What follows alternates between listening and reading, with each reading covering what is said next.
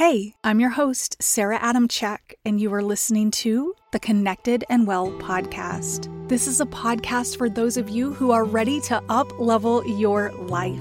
If you're ready to become more mindful, stick to the habits you create, shed stress and overwhelm, and shift your mindset from limiting beliefs and fear so you can hop off the sidelines and go create your dream life, I've got you. Join the conversation. Let's go. Hey everyone, thanks for tuning in to the Connected and Well podcast.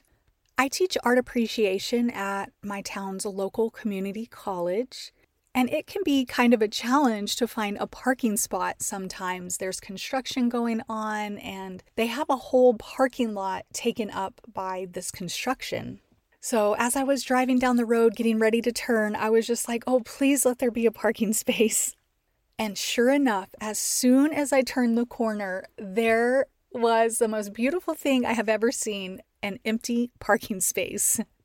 And of course, I took it. Well, I parked and I started walking towards the building, which wasn't too far. And what do you think I saw? I saw 2 more parking spaces up front, right next to the building. Now, I'm not afraid to walk, and I was super thankful for the parking space I found, but it made me think, where in life do we just take the first parking space instead of waiting for the better one, right? Like, where in life are you just taking the first offer, grabbing up the first thing you can see instead of waiting?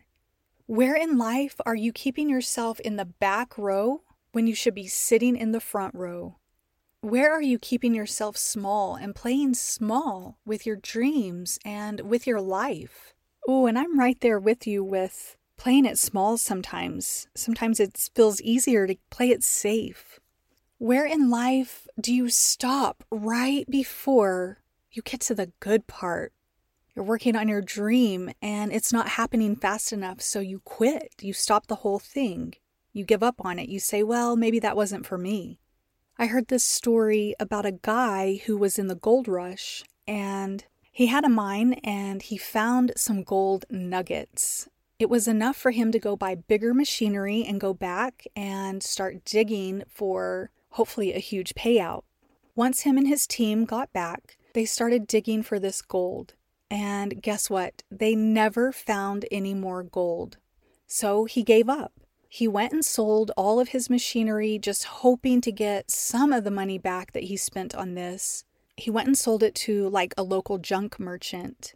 Well, the junk merchant was smart enough to know, hey, I'm going to take these machines, but I'm going to hire someone who knows the area and who knows how to look for gold and like search all the veins of a mountain.